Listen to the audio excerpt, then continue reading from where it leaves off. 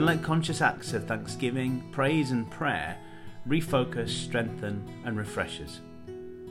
What comes in through our eyes and ears is so important. To counter fear, anxiety and mistrust, let's be those who turn first to God. Ephesians 2 verse 14. For he himself is our peace. Let your prayer focus be giving thanks to God for the commitment, service and bravery of our first responders and emergency service workers. Intercede today for our police, ambulance and fire services, for NHS 111, the World Health Organisation and other critical response agencies. Pray for protection, health and strength for them.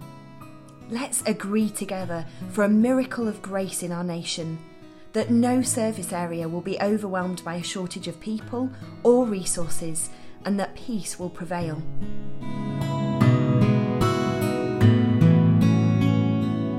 Send personal encouragements to those that you know who work in these fields. Post positive and supportive comments on organisations' social media pages.